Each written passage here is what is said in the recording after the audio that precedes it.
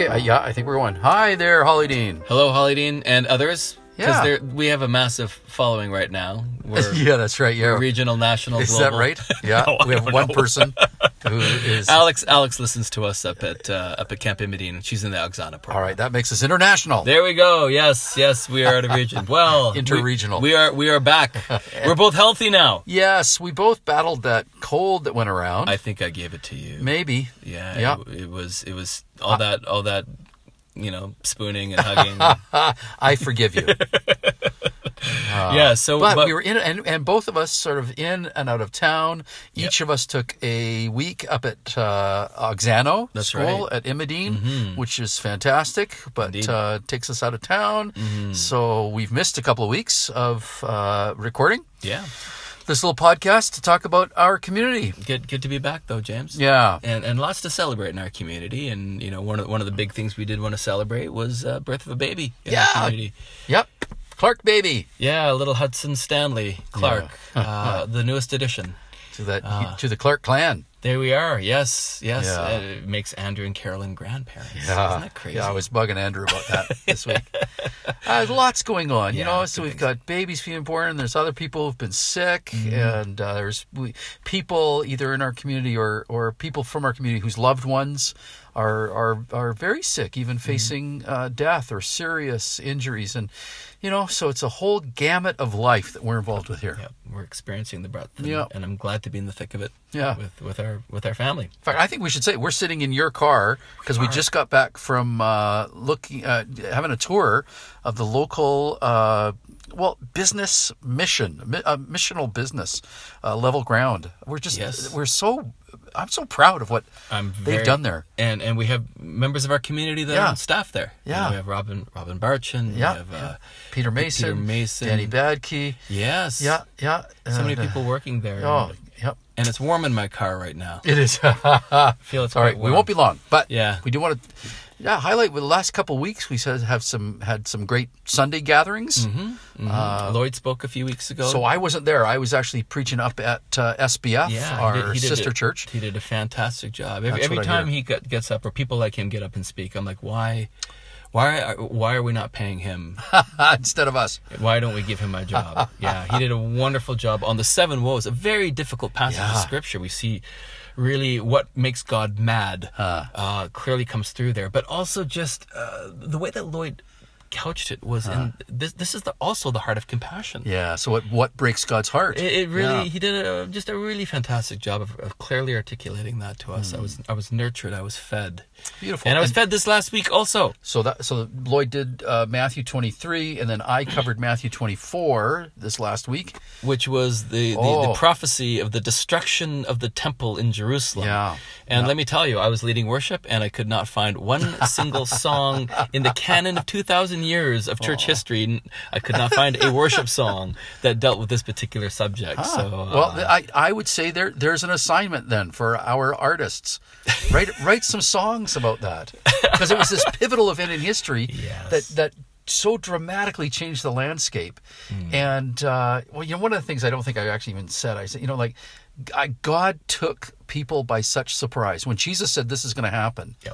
Everybody was so shocked that when it happened, it actually came true 35 years later. I think it caused people to wake up and say, "Wow, maybe Jesus was right about everything else." And I think God is still in the business of surprising us.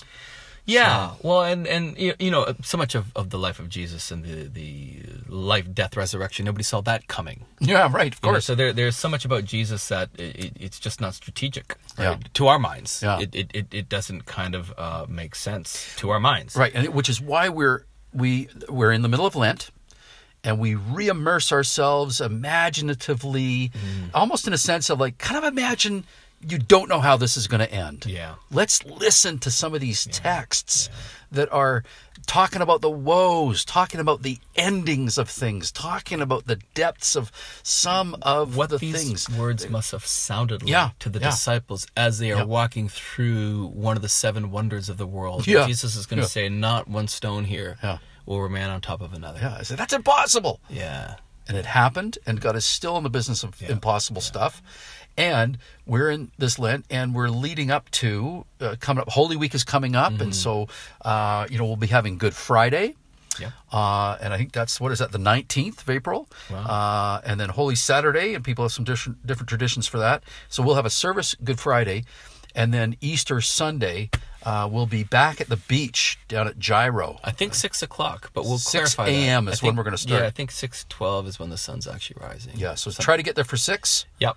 No, be there by 6. Be there by 6. You want to be there in the dark. Sitting in the dark. Yeah. Although bring your, what are those little things called? The portable fireplaces. Yeah, bring your little portable propane gas little heater thing. Because we can't make fires on them. Yeah, we can't have actual fires, but we're allowed to have those things. And last year that was so great, people just brought them. Because the year before the fire cops shut us down. Those poor guys. Yeah, the fire threw water on our fire, literally, not just metaphorically. We stood there while But you're getting way ahead of ourselves. I am. Because That's there's other coming things up. happening this week. Yeah, sooner than those. We have the concert on Friday. Tell us about that, Friday James. night. So this band, and they are a couple, and they're coming from the East Coast, and they're called the Layawakes. So, come to... Canadian singer-songwriters? Yeah. Well, I think one Canadian, one American. Wow. Bridging the divide. And it needs to be done. Yeah. So they are, and they're wonderful. I've been listening to them all month, and they're great. So be there at our church building, at that building, the Gordon Head United Church building. Yep. And on Saturday, a few of us are getting away to a church conference. Yeah, 10 of us. Yeah, so more than a few. So this is our regional gathering of kind of our network of churches on the West Coast. Yeah. And both of us will be participating in that in one way or form or another. And another 8 people from Hollydene getting together with people from lots of different churches. I think there's about 100 people going to be there. Yeah, it's pretty good. And this Sunday, Sarah Isbister will be on the mound. That's right. Yep. And she is my favorite preacher at Hollydene. You can't say that. I just did. You're bad. Well, she's my favorite of April 2019 so far. Okay, there you go. Oh, that was better. Yeah. That was and, self-deprecating. Matthew's doing music. Indeed, it's going to be a good Sunday. Yeah. And I think the last thing that we want to put on people's calendars is that April 9th is a big day. Yeah. It's a Tuesday.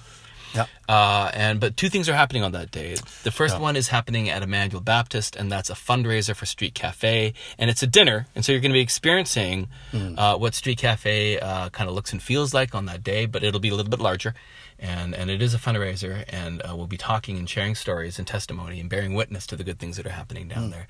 But that's at 5 o'clock. Okay, and then we're saying you can get to both, so you could actually be at most of that. Yep. And then run across town. It's not even that far. Just run across Gordon Head. It really is the a other side of drive UVic, or a 20 5 minutes across is at Lambert Park Church in the cafe. There's another group putting on an info night. So it's not a fundraiser. It's just information, trying to gather a network, grow that network of people who are interested in something called, it's a Young Life ministry called Capernaum. Capernaum that reaching out for teenagers who have with disabilities of all kinds. So it's very interesting, and so anybody interested in that, come find out more about that, and that starts at 7:30. So you could go to both, but we'd love people to choose at least one of those. What I love about both also is it demonstrates that there are Christians that are thinking about people that we normally discard. We see as invisible, or we see them on the margins of society. Yeah. And what both of these ministries are saying is that these people aren't on the margins. Yeah. They are us. They are brothers and our sisters. Yeah. And in the kingdom of God, we centralize the poor in spirit. Yeah. We centralize a lot of things that are marginalized in our culture and our society. And so I love what that declares for us as a people. Yeah. And it's not so much, it certainly is what we get to do to reach out to people on the margins. But I think the way that God reaches out to us when we're with people on the margins, the way those people educate us and reach out to us. Exactly. Yeah. Love it. I'm into that. Okay. Well, lots on the calendar, lots on the schedule. Look at your bulletin, because all this information will be there, and you can probably even click on things to find out more information than what we've just said here today. Yeah. Right on. Thanks, All right, Randy. man. Good.